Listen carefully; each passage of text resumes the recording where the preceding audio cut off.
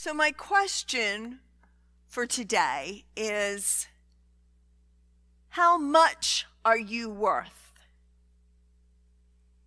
And what do you use to determine your worth? Is your worth based on the balances of your financial accounts? Is it based on the home you have or the cars you have? Is it based on the number of friends you have or the type of friends you have? Is it based on your titles or your degrees? Is it based on how much you serve humanity? We're not meant to judge. We're told frequently in the scriptures that we're not supposed to judge, but the reality of life is that we do compare. And in my lifetime, there has definitely been this sense from the society that there was a standard to which one was to attain. We used to call it keeping up with the Joneses. I'm not sure where the Joneses are anymore, but there was this sense that if you weren't keeping up with the Joneses, then you were doing something wrong. And we never even considered that there might be systems in place that prevent people from keeping up with the Joneses, or at least certain people. That was not in our understanding, but it was present. And I only say that to you today because I want to name that it's real. That I think we as humans have a hard time not comparing ourselves. But we have to be careful when we get caught up in the jealousy of it. So our first scripture today was from Job. Getting a little bit more of Job, right? So Job, by those standards of keeping up with the Joneses, was doing better than average. Job was well off. He had a big family. He had servants. He had livestock. He had wealth.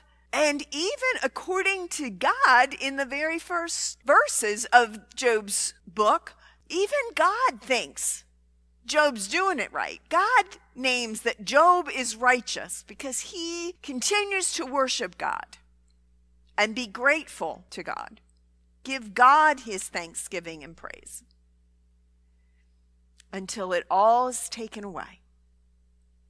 And then for the last 35 chapters, we have listened to Job's friends tell him how it's what his condition is his fault, what he's done wrong, how he should change his life and his ways and come back to God. And we have heard Job's complaint. Job has railed against God and the condition of his life at this point. And now in the 38th chapter, God responds. And this is God's response. Where were you? A response that just puts into perspective for Job his place in creation. It is not up to, or it has nothing to do with Job whether the sun rises or not. And Job gets a reality check. Sometimes we need those things, don't we? Sometimes we all need a dose of humility. I'm an Alabama football fan. That makes up for the fact that I'm also a Washington fan. But the other week, Alabama got a dose of humility. And they needed that. They can't think that every time they walk into the stadium, they're going to blow the other people away. We all need that. And Job received that. And today we hear about this conversation between Jesus, James, and John. Now, before I get into this conversation, I want to give us a little bit of perspective here, because we don't talk a lot about James and John. So James and John are brothers. The scripture is very clear to tell us that they are brothers. They are sons of Zebedee.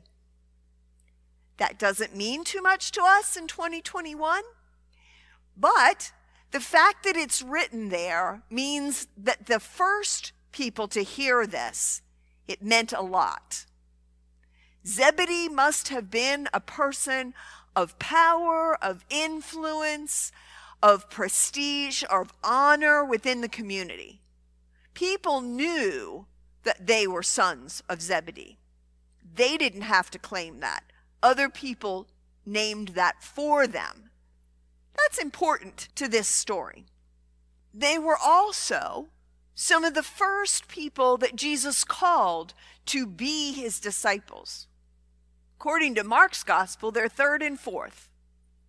They are two of the people to whom Jesus said, "Follow me, and I will teach you to fish for people." Because they were fishermen. They were fishermen who left their boats, their families, their everything they knew, their worlds, and followed Jesus. Went off on this adventure. And we are now in the 10th chapter of Mark. In the 11th chapter of Mark, Jesus is going to enter Jerusalem. So they have been with Jesus for 3 years, about.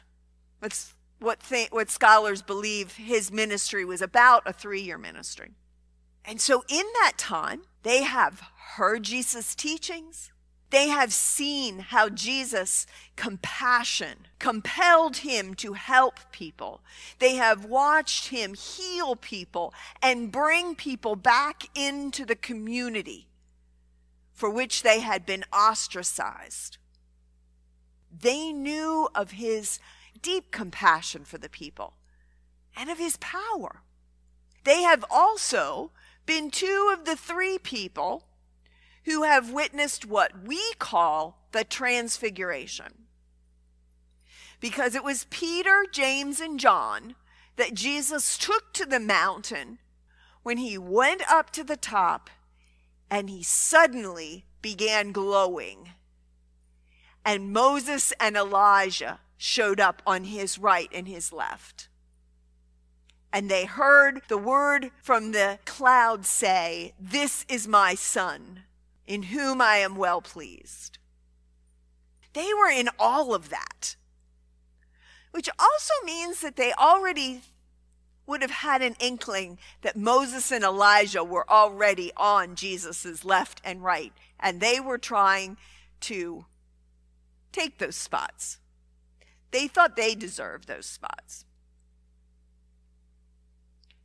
And so in this scripture, Jesus gives them an experience of humility.